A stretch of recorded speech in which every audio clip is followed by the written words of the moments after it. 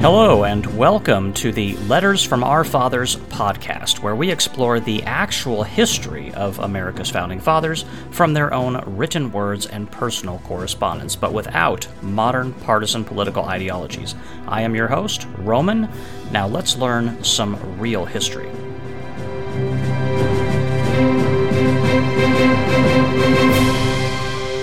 We have returned. This is the podcast where TLDR does not apply and the study of history is a way of life. We live it, we breathe it, we love it. Real history for real people who like real history. That's what we do here. I'm very happy to have you folks with me on the study group here. We got a pretty good podcast, I think. Pretty good episode, that is, ready to ride in here. We got another episode with Benjamin Franklin. He is going to be our guest on the show today. It's always great to have Dr. Franklin in here to educate us as the wise old man from the Founding Fathers. Probably one of the best guests we will ever have on the podcast. Absolutely. And looking forward to that. I did want to mention something about the previous episode. Really a poor choice of words on my part. I did address it in the podcast just for 2 seconds in my kind of grumpy, agitated podcast critic voice. And what is that? That's when I bring in that voice like, oh my gosh, Roman, how dare you say all these terrible things about the King of England and Great Britain and the Parliament. Oh my gosh, Roman, how dare you? That's the grumpy, agitated podcast critic voice. But I really didn't address it beyond that, and I wanted to. Kind of off the cuff, I had referenced this concept of the federal government engaged in some semblance of legal combat with the states over supremacy. And I knew at the time that some lawyer might try to pick that apart and say, well, the Supremacy Clause, Roman. The Supremacy Clause is the law of the land. Of course they're fighting for supremacy, but that's not what I was talking about. I'm not talking about the Supremacy Clause. I'm not going there. We will talk about that, by the way, when we get into the Constitution and start talking about it more at length. And I'll summarize it here. Basically, it's the concept that the Constitution is the law of the land, and when the federal government passes a law, so much as it pertains directly to their authority within the Constitution, they do have supremacy, and everybody knows that. Everybody pretty much accepts that. That's fine. But what I'm talking about is not that. When I said supremacy in the context of the last episode, I meant they are basically fighting for authority over everything. The federal government today is basically trying to micromanage the United States of America to the point where it says that anything that we have an opinion about, the states don't have an opinion about it. And neither do the individuals, by the way. If we pass a law, it's law, and that's it. It doesn't matter if it agrees with the Constitution. It doesn't matter what's in the Constitution. It doesn't matter what the limits of the Constitution are. Doesn't matter. It's just law. And now it's our fiefdom, and the states no longer have any authority over it. That's what I'm talking about. And that is what's happening today. And if you don't believe that, I would strongly suggest you pay a very, very close attention to everything coming out of that absolute cesspool that is Washington, D.C. Yes, I said it. And ask yourself a couple of questions when you do. Where is this to be found in this thing that Congress is doing, whatever it is that they're doing? And not just Congress, but everybody in Washington, D.C. Where is this to be found in the Constitution of the United States? And what is the authority to actually do it, besides the fact that they just want to do it? And a lot of times, the answers that you're going to get to those two questions are nowhere and none. In other words, you will find it nowhere in the Constitution, and they have no authority in that regard whatsoever. Why, Roman, can you give us an example of it? Yes, I absolutely can. I mentioned one that really makes people angry. Whenever I bring this up, especially when I bring it up in polite company, and people are really invested in this concept. It's the Social Security Administration. There is absolutely no legal authority for that thing whatsoever. The Social Security program, there is no legal authority to that whatsoever. There's just nothing in the Constitution that says the federal government can do that. Nothing. And the federal government can levy taxes. We know that. But can they create a program like that and basically a de facto retirement scheme, which is really, and I study accounting, by the way, in college. That was my major. I have a passing familiarity with investment and finance and accounting, things like that. I know a Ponzi scheme when I see one. And technically, the Social Security system is a Ponzi scheme. It's like like if Bernie Madoff could print money, how long could he keep that thing going? And the answer is he could keep it going for a really long time. And that's what the Social Security Administration is in a nutshell. Now, that's basically what I'm talking about. And I don't mean to get political. And by the way, that's not a partisan issue. On both sides of the coin, when it comes to politics in this country, both sides are so heavily invested in that concept, as flawed as it is, neither one will oppose it. So I am very much on my own when I say things like what I just said. And many people will disagree with me, including lawyers and so on and so forth. And the reason why they will is because they get caught up in this concept of just what is allowed to happen. And I am going to have a longer discussion about this at some point in the future, about lawyers and how they view the Constitution. And they don't view the Constitution like I do. When I read the Constitution, I read it for what it literally says on paper. What does it literally mean? Which is how it's supposed to be read, by the way. Lawyers don't do that. It's a very different perspective, and it's taught very differently in law school. Very, very differently. I have it on good authority that that's the case. If you want to know how accurate I am about that, I mean, just ask yourselves, how far askew have we gotten from the Constitution, and how has that been allowed to happen? Like, for example, another thing I mentioned before is separation of church and state. It's not in the Constitution. You can read that document for the next 10,000 years of your life, if you could live that long, and you could micromanage every word on the page, and you could try to twist yourself like a contortionist, intellectually trying to manipulate the words.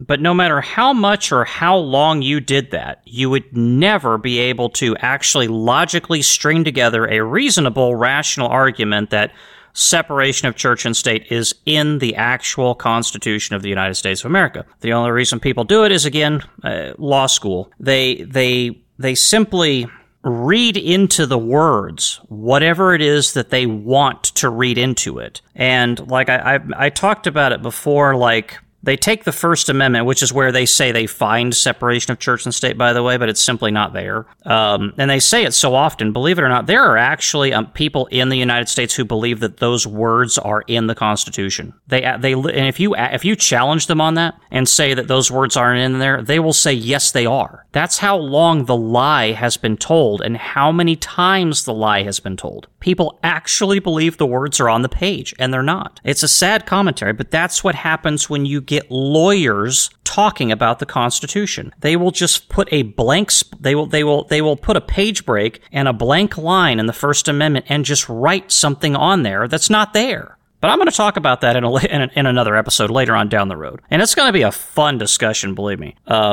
So I give you those examples just to show you, just to demonstrate that, yes, I do have some passing familiarity with what I'm talking about. And when I say that the federal government is fighting over a sandbox that doesn't belong to them, in other words, they are fighting over legal authority that they don't have, that's the kind of stuff I'm talking about. It's exactly what I'm talking about. They do it all the time. And if you don't know about it and you don't know what's going on, it's kind of hard to put a stop to it. You know, it's kind of hard to put on the brakes and say no more. So that'll hopefully broaden the context of my statement in the previous episode. Now, for this episode today, I am going to give you a rare advisory statement when you're listening to this episode. This next section that we're going to talk about, this letter from Dr. Franklin, that he conveyed this letter in 1775. And before I get into it, I'll issue you an advisory, and basically it'll just be this.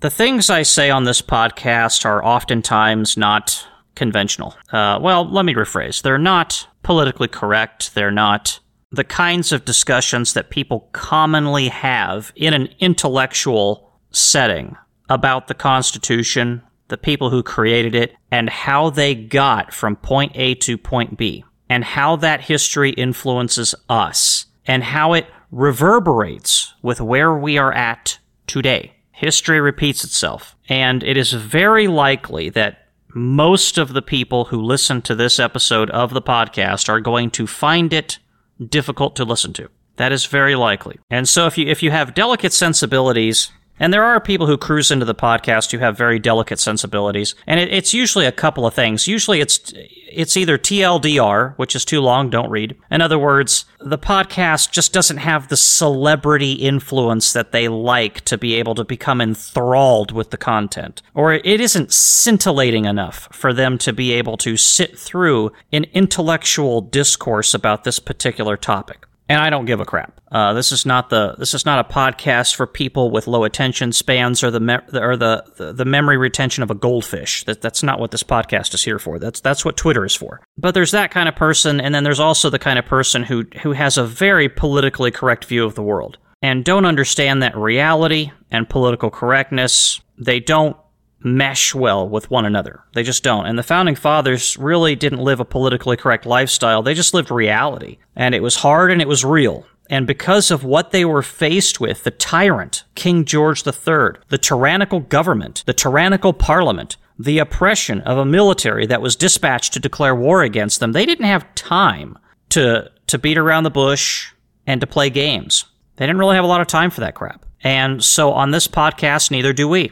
I have to be an effective messenger for the Founding Fathers as much as I possibly can be. And we're going to try that on this episode, and you folks let me know what you think about this when this is over. When this episode is done, in the next hour or so, you can let me know just how far off a field you think I am, or if you think I'm spot on. And again, I'm going to be reading the words right off the page, and I'm just going to be putting it in a context. That's it. This is not my message as much as it is Dr. Franklin's. Some people might disagree with my context that I try to provide, and that's fine, but you can't disagree. Well, you can, but you can't disagree that what I'm reading off the page is accurate, because you can go find the letter if you want to, and you can read it, and it is what it is. So what do you say we get started with Dr. Franklin, bring him on the podcast so he can educate us and teach us what we need to know, and let's do that right now.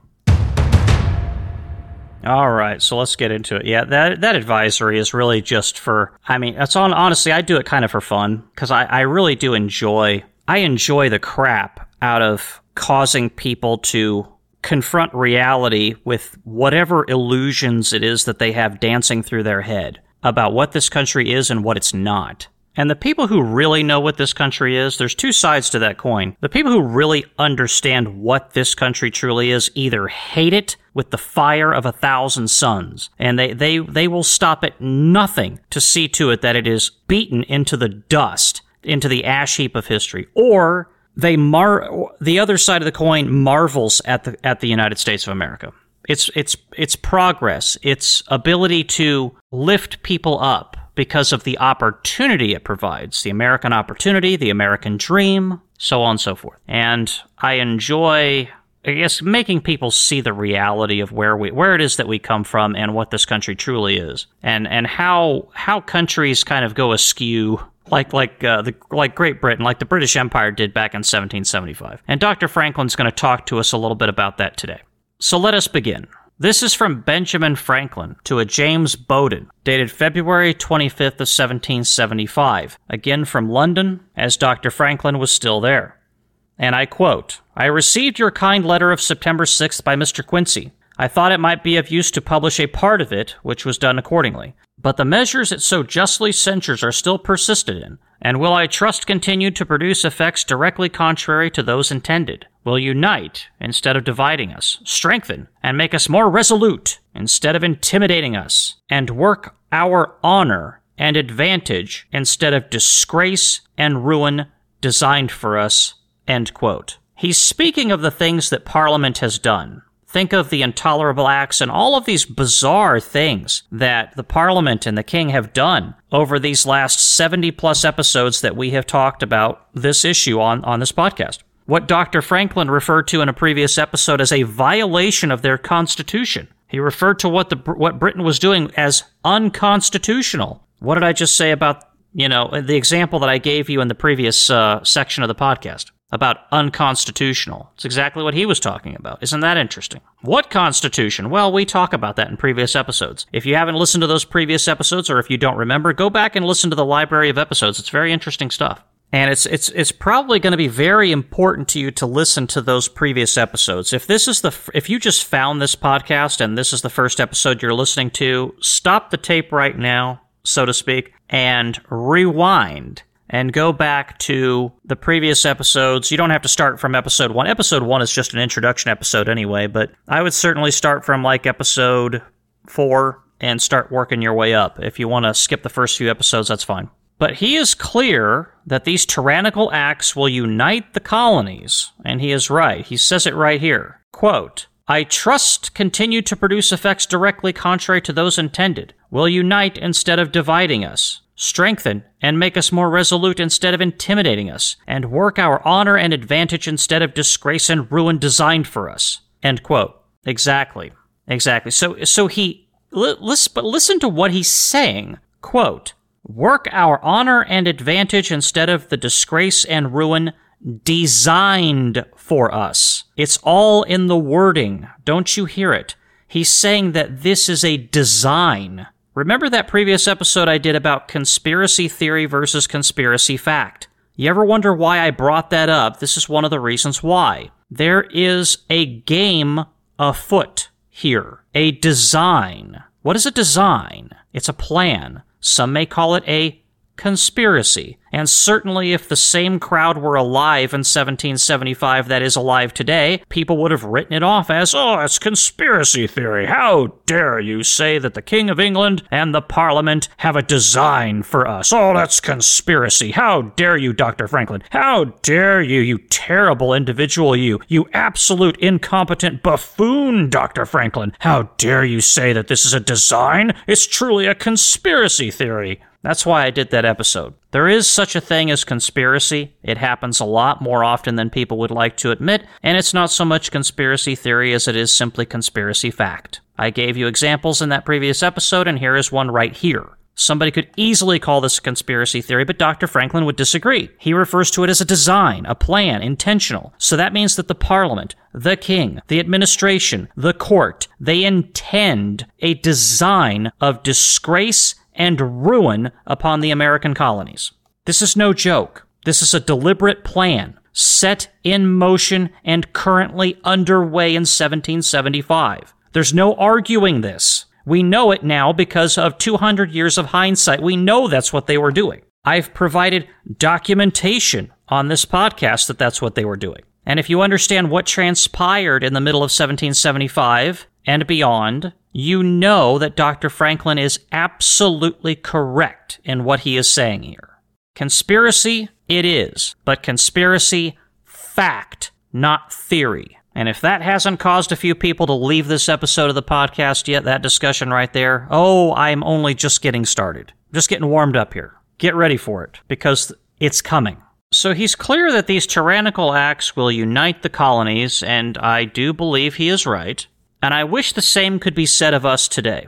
If any particular illegal act or any unconstitutional act would unite instead of divide. But when you have so many people who refuse to understand even what the Constitution is, because the Founding Fathers knew what their Constitution was. But Dr. Franklin, when he says that what the British Parliament was doing was unconstitutional, and John Adams was saying the same basic thing, and so was George Washington, back when we were reading the letters from George Washington, they all seem to be in agreement. Now, how is that? How do all these people seem to be in agreement? Because they understood what their Constitution was, they understood what their rights were and their laws, and the state delegations, to the Continental Congress and all the rest of it, or excuse me, the colonial delegations to the Continental Congress. I keep saying states instead of colonies, and every once in a while I flub up and I say the United States Congress instead of the Continental Congress. But there seemed to be a very large number of people that were all on the same page, and all the colonies seemed to be marching in roughly the same direction. Sometimes they argued about the method, but they all seemed to be marching in the same direction. And of course, when the Declaration was actually signed, it was pretty much unanimous, you might as well say. There was no strong voice in the Congress of dissension from the Declaration. Not really. There were people who disagreed with it, but as far on a colony level, they all kind of bound themselves together. Why do we have such a problem with that today? And I would argue in part it's because we don't read. That is to say, most of the country doesn't read the instruction manual to the Constitution. What is that?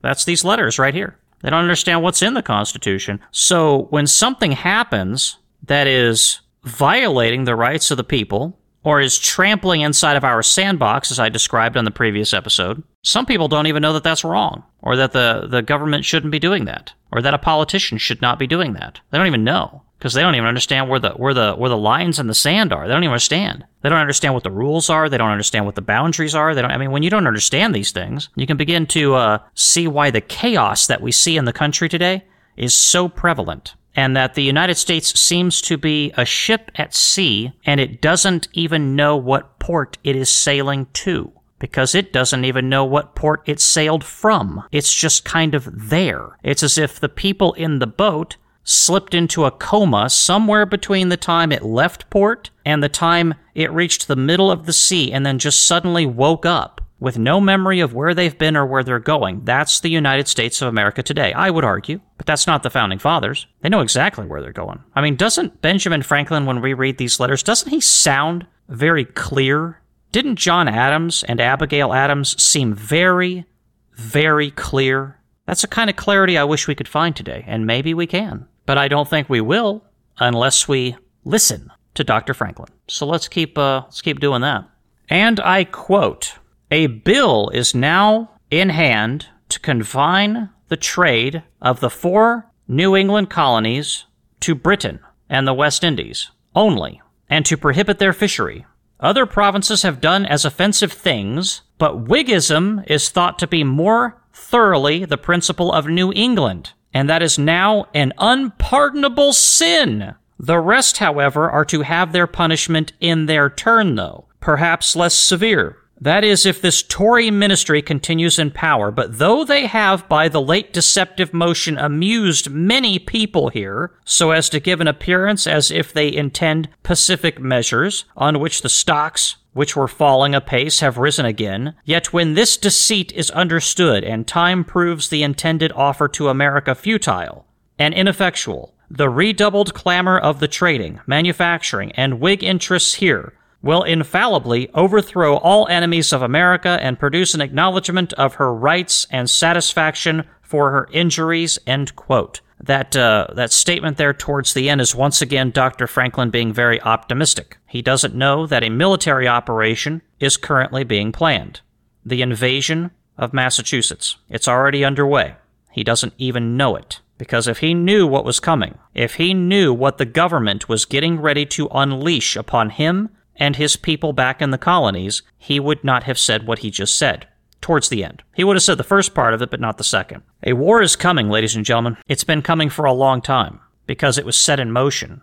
Dr. Franklin mentioned it at the beginning of this letter. Quote, "Will unite instead of dividing us, strengthen and make us more resolute instead of intimidating us, and work our honor and advantage instead of disgrace and ruin, designed for us." End quote. Designed. There is a design underway, and it is war. King is going to declare war on his own people. Now, this paragraph that I just read to you is significant in a few ways, but certainly one in particular. And I am going to go through this at great length and dissect it a piece at a time. I'm going to read the first part of this paragraph again so we can have it fresh in our minds, and so you can listen to the words very specifically, such as they are. Quote, "A bill is now in hand to confine the trade of the 4 New England colonies to Britain and the West Indies only, and to prohibit their fishery. Other provinces have done as offensive things, but Whiggism is thought to be more thoroughly the principle in New England, and that is now an unpardonable sin. The rest, however, are to have their punishment in their turn, though, perhaps less severe. That is, if this Tory ministry continues in power," end quote. So, maybe you have picked up on it, and maybe you have not, which is fine. When you're not reading it on the page and you're just listening to it, sometimes it does take a little bit more effort to really capture the words because you're not actually seeing them. I have the same issue when I'm listening to a podcast that's very demanding intellectually. But it mentions a couple of things here that are very fascinating. Whiggism. Now, what is Whiggism? Well, that's a political party, basically. It's a political movement. And he mentions the Tory ministry, right? What's the Tories? We actually talked about the Tories before. It's basically the same kind of thing. Political party, political movement, political establishment. So we have 2 parties here. Let me say that again. We have 2 parties here. Does that sound familiar? Is anybody out there saying to themselves right now, my gosh, that sounds familiar? It's almost like history repeats itself. Oh my gosh, we got 2 parties here. Huh. That's odd. Who'da thunk it? What a coinky-dink. That's kind of a slang term for coincidence, by the way, for all you folks out there in countries outside the United States. What a coincidence. Now, why do I say that, what a coincidence? Because do we have two parties in the United States today in 2022? Why, yes, we do. I mean, technically, there's more than that, but there's really only two that matter. Sounds familiar, doesn't it? Huh. The thing about history repeating itself is it doesn't tend to just repeat itself in tiny little pieces. It tends to repeat itself in big themes, big broad themes. Think about Napoleon's invasion of Russia, and then think about Germany's invasion of Russia a little more than 100 years later. And I want you to think about the similarities, and I want you to think about what happened in both cases. In both cases, the Russian army eventually made it to the capital of the invading country. I mean, the way the whole thing played out, eerily similar to one another. Napoleon and Germany. Napoleon and Germany. Scarcely 100 years apart, a little more than 100 years apart. So similar in broad themes, and so very similar in its effect upon the people and the military that did it. Keep that in mind. We students of history understand these things. It's those people who don't study history yet that don't understand it. Good news, we're here to help. We are here. If you're on this podcast and you're just getting into this, you're just getting involved in this, and you haven't yet begun to study history, and this is kind of you're dipping your foot into the ocean of history, we will help you. You are welcome here. The only people who are not welcome here are the people who just refuse to acknowledge history and to acknowledge the reality of the situation. That's it. Other than that, you're welcome. So we have two parties. Now, talking about this attack on New England, why is the king and the parliament so after New England when there's the other provinces seemingly, according to Dr. Franklin, have done the same kinds of things? Quote, other provinces have done as offensive things, but Whiggism is thought to be more thoroughly the principle in New England. End quote. Now that's interesting. So it's the Whiggism. That's the reason why. That's what Dr. Franklin says. It's not what I say. These are not my words. This is not my message. This is Dr. Franklin's message. Whiggism is the reason why. So it's a political party thing. So we have, I mean, listen, let's take this one more time. Quote, other provinces have done as offensive things, but Whiggism is thought to be more thoroughly the principle in New England, end quote. Continuing on, quote, that is, if this Tory ministry continues in power, end quote. So we have one political party in power and one political party not in power. And the political party that is in power has effectively declared economic warfare upon an entire region of the empire that is most closely attributed to this other political party that they don't like. Does that sound familiar? I mean, I'm just asking the question. I'm asking the inconvenient question that nobody else will ask. I mean, I almost challenge you to find another podcast where this will be talked about in this manner, at this length, so far as we've talked about it in 70-plus episodes of this podcast. It's all building towards something, and this is one of those big themes. I have alluded to this before, and there's going to be another episode that I do in the not-too-distant future that is going to further elaborate on this situation that we see here in this letter. I've been planning this for some time. So we are talking about party-on-party hate. One party hates the other party. And, it's almost too bad there's not a four-letter acronym for Whiggism. It's really too bad. They ought to try to shorten that up. I guess you could just say Whig, W-H-I-G. Whiggism sounds funny. I imagine some folks might get a chuckle out of that. Whiggism. It is kind of a goofy name, but it is what it is. So this party-on-party hate, this is a tale as old as time, isn't it? I mean, doesn't this just kind of happen throughout history over and over again? So why is it in the United States of America we think ourselves so unique, so special, that this kind of problem will never, ever visit us? Or certainly not your political party. I mean, or my political party. If I had one, I don't, by the way. But I don't know if you figured it out yet. But I've kind of beat around the bush with this for quite a while now. I hate political parties and everything that they stand for. I firmly believe them to be some manifestation of evil on this earth, and you're about to find out why. In case you've ever wanted to know, what is it with Roman? Why does he have it in for the parties? Oh, you're going to find out. This war didn't get started by pure happenstance in 1775. It wasn't an accident that this war got started. Some people think it was. It wasn't. It wasn't an accident that ruin was brought to the American colonies. It was no accident at all. And we know that because it's not me saying that. It's Dr. Franklin saying that it's not an accident. Quote, instead of the disgrace and ruin designed for us, end quote. That word that he uses, designed, it doesn't just imply, it outright means this was intentional. And this party situation that we see here, this two-party situation, according to what Dr. Franklin is saying here, and according to what I have seen elsewhere, was very much a big player in that design.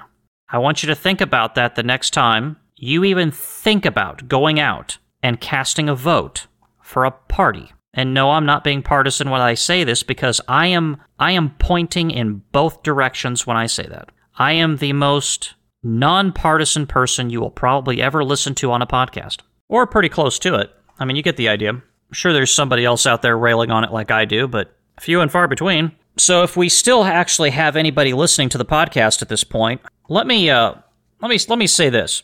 And I hope that the folks that are actually still listening to this episode, because I imagine we probably lost about half the study group at this point. This might be something to pay attention to. If you want to know what's going to happen tomorrow, and I'll say that one more time, if you want to know what's going to happen tomorrow, study what happened in the past. You know, when it comes to this thing about history repeating itself, you know, in a sense, we are always really just moving toward yesterday.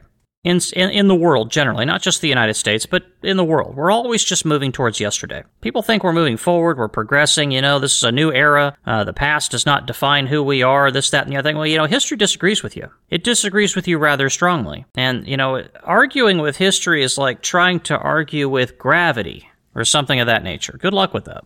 And really, you know, the story of mankind is really the story of people just doing the same things over and over and over again, and making the same mistakes over and over again. And we see this before us. We hear in this letter the story of a two-party conflict, one trying to oppress the other because of this unpardonable sin that they're talking about in here. I'll read that section to you again. Quote, the other provinces have done as offensive things, but Whiggism is thought to be more thoroughly the principle in New England, and that is now an unpardonable sin, end quote. Well, of course the other party would consider one party would consider the other party to be an unpardonable sin. Of course they would, because that's what happens in these situations all the time. And it's not good. It's not healthy for a society to be going through this. That's why many, many episodes ago, I made that comment about how the United States every 4 years likes to tear itself apart to elect some lunatic to be president of the United States. And when I say lunatic, I'm not talking about the current or the former. I'm talking about all of them. Because in my humble opinion, every president that has served in office since I was born has been varying degrees of a lunatic in some way, shape, or form or the other. And this country tears itself apart every 4 years for the purposes of just installing that person in power. And the question I would have, given this letter and the context of it and what Dr. Franklin is talking about the Tories trying to oppress the Whigs and basically declaring economic warfare because of it, is it worth it? Is it worth supporting all of this crap that we try to do in this country with politics and whatnot? And what was going on in Great Britain at the time we're reading here, 1775? Was it worth it? Believe it or not, this kind of crap eventually leads to the military being dispatched out to kill people. You don't believe me? Crack open a history book and start reading. Start at April 19th of 1775 and work your way forward. Plain as day. And the question is, are we going to listen to Dr. Franklin and what he's trying to tell us here? Are we going to take the lessons? Or are we going to tell Dr. Franklin that he is an incompetent moron and tell him to go pound sand because he doesn't know what he's talking about? And just persist in what we're doing. Just continue on as we are in this country today. Because I'll read again to you exactly what's going to happen if we continue. Quote, a bill is now in hand to confine the trade of the 4 New England colonies to Britain and the West Indies only, and to prohibit their fishery, end quote. Now, that's specific to 1775, but what's the broad theme? The government, the Parliament, has a bill in play to declare outright economic warfare upon the New England colonies. Now, you could say, well, Roman, you're being dramatic. It's not economic warfare. Yes, it is. They're restricting their trade, and they're cutting off their fishery. If that's not economic warfare, I don't know what is. This is a political party stunt declaring economic warfare upon a whole section of the colonies for no other reason than, quote, other provinces have done as offensive things, but Whiggism is thought to be more thoroughly the principle in New England, end quote. So in other words, they're not doing this to the other colonies. They're just doing it to New England. Why? Quote, Whiggism, end quote. Political party. That's it. Party warfare. This is the kind of stuff that gets people killed. And I'm not talking about 5 or 6 people. I'm talking about people by the tens of thousands. Because that's exactly what happened. That's how I know that. I'm not making this crap up. I'm saying that because that's precisely what happened. But what about the rest of those colonies? What's going to happen to them? Are they going to be able to skate because they aren't quite the Whigs that they are in New England? Quote, the rest, however, are to have their punishment in their turn, though perhaps less severe, end quote. Oh, the party ain't... Basically, he's saying the party ain't over yet, folks. The folks in New England may be getting the brunt of this thing, but the rest of you, you're going to get yours. And you're going to get... Why? And why is that? Because these people dare to disagree with the tyrant in some particular kind of way. Unless you engage in lockstep, one might say, unless you are goose-stepping behind the tyrant, you have to goose-step behind the tyrant to be able to avoid, quote, punishment, end quote. What a lovely society we have back in 1775, this King of England. What a humanitarian. And this parliament. What a lovely parliament. These politicians in parliament. A parliament that should be looking after the good of the empire and the good of the people, which would be, of course, peace and harmony. These are the people who, in a previous episode, rejected peace by a vote, by a vast majority vote, refused a peace offering by the colonies, and requested by the businessmen, the merchants of Britain. Flat rejected it. And is it possible that they did that because they were worked up in such a political fervor that they just couldn't help themselves because they were going after these Whigs in New England? Is it possible that these people in Parliament, their political ego was so important to them, they walked the British Empire into a civil war? And is it possible that the American people think that this cannot happen today? You think these lunatics couldn't walk us into a civil war? I've said it before, I'll say it again. There are 535 screaming lunatics that work in one town in this country. And you know who I'm talking about. Do you really trust those people to avoid this kind of thing? Because they couldn't avoid it in 1775. Parliament didn't want to avoid it. The king didn't want to avoid it. The military sure didn't want to avoid it, apparently. General Gage, he didn't want to avoid it. Not apparently. I think there were British generals who did, but not General Gage. He did it with a smile on his face. I think. That's my opinion. I wasn't there, but based on what I read, I think he did it with a smile on his face. Now, some people might think I've gone too far. Oh my gosh, Roman, how dare you? Oh, this is too far now. I'm never listening to your podcast again. How dare you? Talking about a two-party political system, declaring economic warfare on 4 colonies, and oh my gosh, it's just so terrible. And comparing that with where we're at today in this country, the United States of America in 2022. How dare you, Roman? Oh my gosh, you're a sick, twisted individual. Oh my gosh, I just can't take any more of this. Oh my god. Yeah, I know. I've heard it all. I've been listening to that kind of crap most of my life. But tell me this doesn't sound familiar. I mean, if this doesn't sound familiar to you, then you're either living in a cave or you've got the blinders on like nobody I've ever seen. And if you want to know what's going to happen tomorrow, study what happened in the past. And why am I saying all this? Why am I beating this thing to death? Why am I railing on this two-party BS that throughout history usually just ends up getting people killed? Why am I doing this? It's all just trying to convey Dr. Franklin's words to everybody out there today who needs to hear it. Because unless you understand how these things have come apart in the past, I mean, you could walk right down the road of destruction and not even know you're on it because you don't recognize the road signs, because you didn't read the book. If you don't read the book that describes what the road signs actually are and what they say and what they mean, you could drive down that road all day long and not know where you're going or where you're at. That's what happens when we don't study history. We have no idea where we're going or where we're at. Dr. Franklin's just providing for us a roadmap. That's all. Because believe me, if you count on those 535 screaming lunatics in Congress to try to avert this kind of a crisis, it ain't going to happen. They're too busy cashing checks and buying mansions. Somewhere in between cashing checks and buying mansions, if you think they're going to spend any time at all worrying about this, you're delusional, in my opinion. So you have to pay attention to it. That burden falls on you. You have to try to avoid this kind of scenario.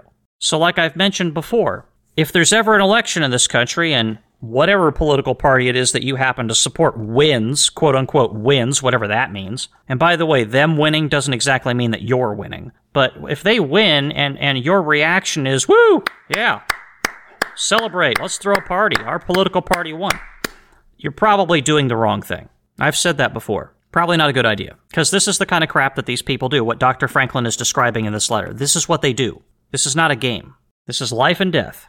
So let us stay focused, and stay focused on what really matters, so that maybe we can realize what Dr. Franklin had hoped for in this letter, when he says the following, quote, "Yet, when this deceit is understood, and time proves the intended offer to America futile and ineffectual, the redoubled clamor of the trading, manufacturing, and Whig interests here will infallibly overthrow all the enemies of America and produce an acknowledgement of her rights and satisfaction for her injuries," end quote. Let us hope for that. Now, that didn't happen for Dr. Franklin. Dr. Franklin, unfortunately, didn't get to see that outcome. He had to watch a war be waged in his backyard and his front yard, by the way. Not literally, but you get the idea. It was all over the colonies. People watched British troops march literally right across their front yard. I sure hope that doesn't happen to us because of stupid political party crap. I told you I was going to get into it. You know, I was watching, I hate movie references. I really do. So I rarely use them in conversation. I much prefer to talk about real history, but this is actually a movie that was based on real history. Whether this line was ever actually said or not, I have no idea. But I'm going to reference the movie just because some of you will recognize it and you'll know what I'm talking about, and it provides a good context. I really liked this line in this movie. There's a movie out there about Germany during the war in the 1940s, and an attempt that was made to assassinate Der Fuhrer. If you know who I mean, I'm not going to mention his name. If you don't know who Der Fuhrer is, then you can go read a history book and find out. But the movie was called Valkyrie. A good movie, I recommend it. A lot of people hated it, but most people hate history movies, generally speaking, so that didn't surprise me. For the same reason they hate reading history books. But the lead character in the movie, a Colonel Stauffenberg, he says to somebody, it's at the very beginning of the movie, so you won't have to watch it for very long to get this. He says, "You can serve Germany or you can serve the Fuhrer, but you cannot serve both." And that was true. And that's why I used the reference, because it's not just a movie, it's a true statement. I don't know if anybody said it at the time. I'm sure somebody probably did in Germany at the time, but because there were a lot of people who felt that way. You can serve Germany or you can serve the Fuhrer, but you cannot serve both. I would say this, and boy, this is going to be controversial to say, but I don't give a crap. You can serve America or you can serve the party, but you cannot serve both. Does that make sense? I'll say it one more time, just so we can let that simmer. You can serve America, or you can serve the party, but you cannot serve both. And I mean that when I say it. I'm not just saying that as some kind of a flippant reference to that movie or to Germany in the 1940s. I'm being dead serious when I say that. I truly believe that statement that I just said was 100% factual. Now, reasonable people can disagree with me. "Oh, Roman, it's not that bad. Oh, don't say that. It's not that bad yet. Oh my gosh. Oh, how dare you, Roman? How dare you say that? This is not the time for those kind of..." Well, you know what? I don't care. This is the United States of America. We have freedom of speech for now, and I will say it because it's what I truly believe. You can serve America or you can serve the party, and I don't care which one you're talking about. I'm not selecting out one particular thing here. I'm talking about all of them. All of them. I'm not talking about one. Some people are going to think, "Oh, is he talking about the one party?" No, I'm not. I'm talking about all of them. I don't give a crap. They're all bad all the time because they all lead inevitably to the same conclusion. Why, Roman, what conclusion would that possibly be? Quote, "The disgrace and ruin designed for us," end quote. That's what I'm talking about. You can serve America or you can serve the party, but you cannot serve both. I don't know even if you disagree with me on that. I want you to just let that simmer for a few days. Just let that resonate for a few days and just quietly think about it. And after a few days, if you still disagree with me, I'm fine. We can still be good friends. But, or not, your choice. But, perhaps in time you will begin to see things as I have. It took me quite some time to come to that conclusion. It didn't happen overnight. I had to read a lot of books, and I had to read a lot of the Founding Fathers, mostly John Adams, to be able to come to that conclusion. It took a long time. And I don't make any friends by saying that. I don't make any friends at all. When you end up in a political struggle like a lot of countries do, when you say something like what I just said, all you do is paint a target on your back. Because it doesn't matter if one particular side wins or not. You're still on the losing end of that thing, if you know what I mean. So I'm certainly not going to be popular by saying it, but I believe it to be the truth. And I believe that's why certain of the Founding Fathers were so adamant in telling us to stay away from the parties. Don't do it. Now, some of them walked us right into the party system. Some of the Founding Fathers did, because even the Founding Fathers are stupid some of the time. But a discerning individual can tell the difference. And the ones that were coherent most days understood that this was going to be a problem. And heck, even some of them that walked us into the party system, on the one hand warned us against it, but on the other hand helped participate in it. It's a bit like a smoker who tells the people around him, no, don't start smoking. Meanwhile, he smokes 2 packs a day. He smokes like a chimney. Same kind of thing. He sounds like a hypocrite, but really, he just found himself trapped in something he couldn't get out of. See how that works? And whatever you do, I certainly hope that you don't find yourself trapped into something you can't get out of. Now, there's a final paragraph in this letter from Dr. Franklin. And let's finish this up before we conclude this episode of the podcast. Quote, "If we continue firm and united and resolutely persist in the non-consumption agreement, this adverse ministry cannot possibly stand another year. And surely the great body of our people, the farmers and artificers, will not find it hard to keep an agreement by which they both save and gain. The traders only can suffer.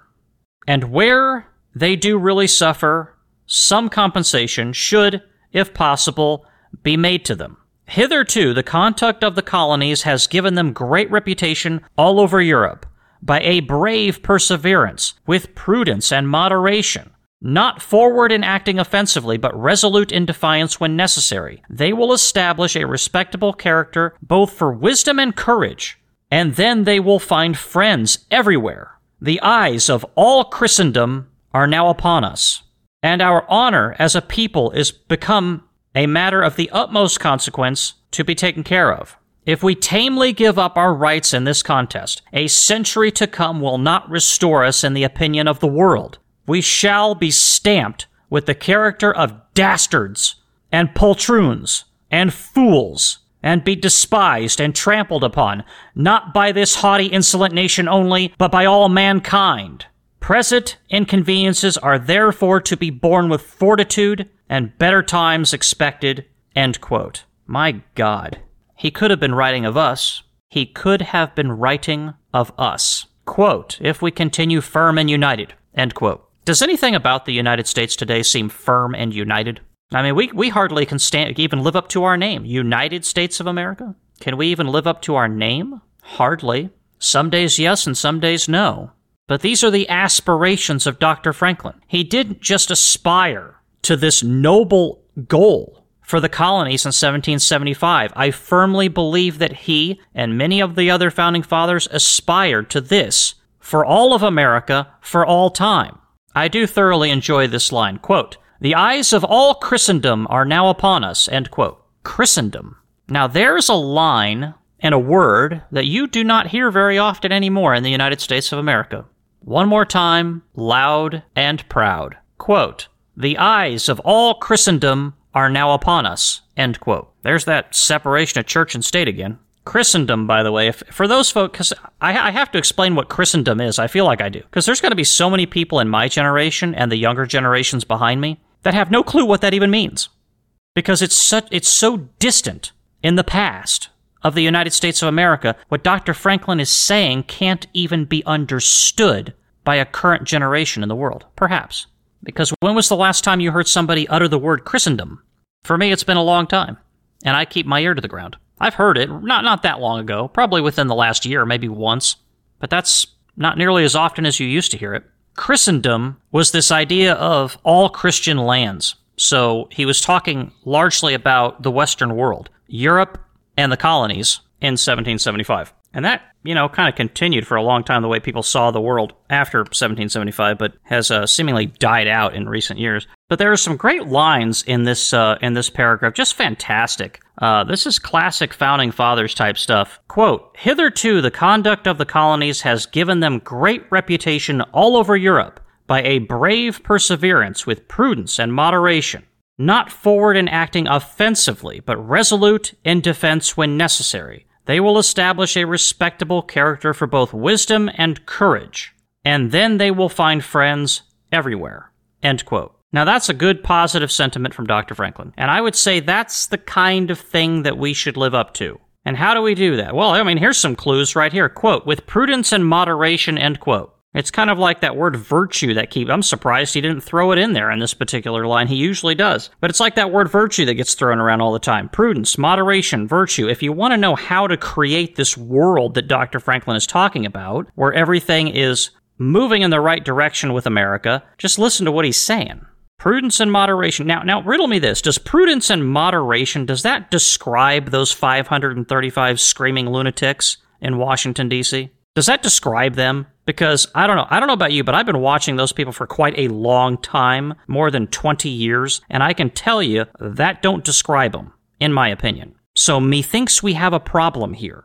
Thus, my whole argument in the preceding section of this podcast episode. But what happens if we don't, quote, continue firm and united, end quote, or have the, quote, prudence and moderation, end quote, that Dr. Franklin describes? Well, he gives us the answer, and that's what I love about Dr. Franklin. Quote, if we tamely give up our rights in this contest, a century to come will not restore us in the opinion of the world. We shall be stamped with the character of dastards and poltroons and fools, and be despised and trampled upon, not by this haughty, insolent nation only, but by all mankind, end quote. You know, and my contention is if the United States of America continues as it is today with the division, tearing itself apart every 4 years, this stupid party politic game that we play in this country, that's our future. Congratulations. I hope it was worth it. I hope it was worth it to go to the political rally and cheer for your favorite political candidate. Yay! Woo! Yeah. Let's celebrate that. Yay. Woo! Yay for the party. We serve the party. Woo! I hope it was worth it. Now, I could be wrong, but I get this sneaking suspicion that I'm not. But good news, if you disagree with me, leave a review on the podcast under Apple Podcasts, and I will bring that onto the program. Or if you agree, leave a review on Apple Podcasts, and I'll bring that onto the program as well.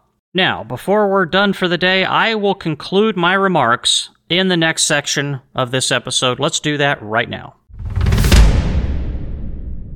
Speaking of movies, I actually had this thought to do movie reviews on this podcast at one point about movies set during this time period. Revolutionary War type movies. There's a few, actually more than a few that I've seen. And I don't know if I'd ever do that, honestly. I kind of keep kicking the idea around. If anybody actually does want to see that kind of thing, more specifically, listen to that kind of thing, my reviews on movies from this time, that are set in this time period anyway, leave a review on the podcast, let me know, and I'll keep kicking the idea around until then. What's the lesson to be learned from this episode? Yeah, obviously, the big ticket item that I drilled on seemingly endlessly was the two-party conflict that you see developing in this letter. It had been going on for a long time, but you see coming to a head in New England as the Parliament, and I'm dead serious when I say this, was basically gearing up for economic warfare against the New England colonies for no other reason, according to Benjamin Franklin,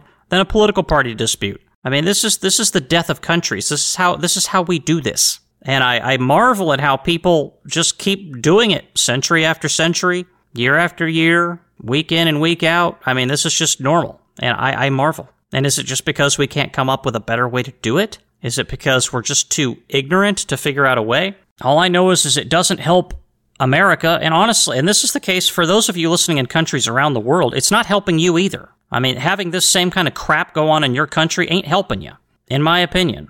You would do well to try to extract yourself from it, and to try to limit greatly the influence of such things within your society. And I think we can do better. I think we can live up to the aspirations of Dr. Franklin in this letter, the positive things that he was talking about how he sees the colonies moving forward. The bright light that he sees in front of him of what could be America and what did eventually become America. Of course, after the war was over and many thousands of people were dead, the idea is to try, I think what he was, obviously in this letter and every other letter we've read that really talks about this, they're trying to make this positive future happen without having to fight a war, without having to deal with this kind of oppression and tyranny. Problem that they ran into was, again, the Parliament said no.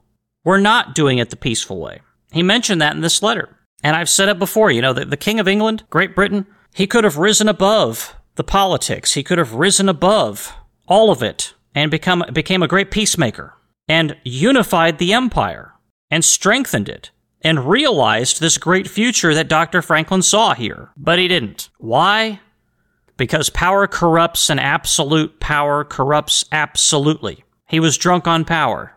He had political enemies, such as he saw them in the colonies. They were getting in his way. He just wanted to get things done. Get out of the way. We just got to get things done. That sounds familiar.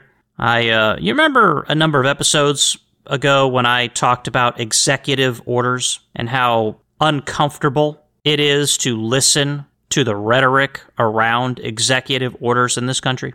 You know why I say things like that? Because it sounds so familiar. That's why. Dr. Franklin was the wise old man of the founding generation.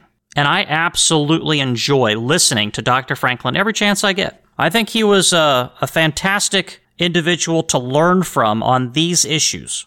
Now, if I want to be a good family man, I'm probably going to go listen to somebody else, not Dr. Franklin. But if I want to know how a society should conduct itself, generally speaking, politically, from a government standpoint, I'm going to listen to Dr. Franklin, because he seems to know what the heck he's talking about. He's making a lot of sense. At least I think so. Do you disagree? And if you disagree, good news. Leave a review on the podcast. Let me know where you disagree with Dr. Franklin. Or if you agree with him, leave a review on the podcast. Let me know where you agree with him. We can talk about that too. So I hope you found this episode informative.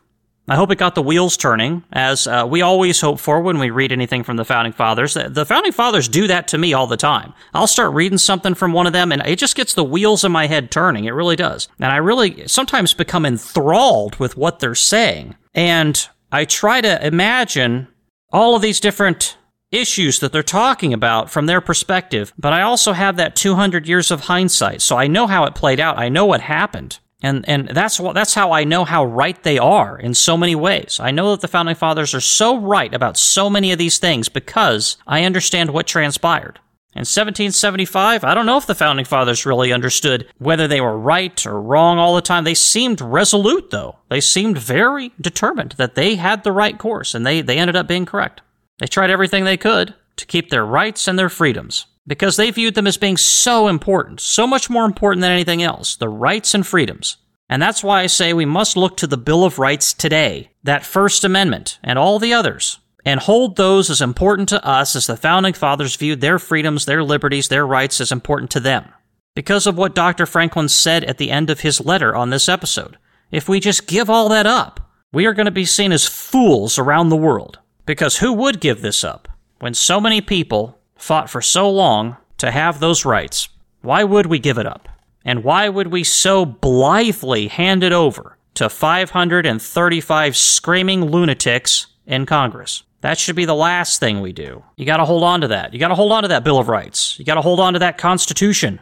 Because in there, we're trying to build a framework where we can all work together, continue as a society, and have good government. Limited government. Government that stays in its sandbox and doesn't leave, so that we can be left alone to do what we do, which is get up in the morning and go to work, and do so with as few limitations and impediments as possible, so that we can build a country, so that we can build a society, so that we can make it prosperous for people who aren't even born yet, without 535 lunatics trying to put their thumb on the scale, which is what they do all the time. And I don't know about you, but I am sick and tired of them putting their thumb on the scale.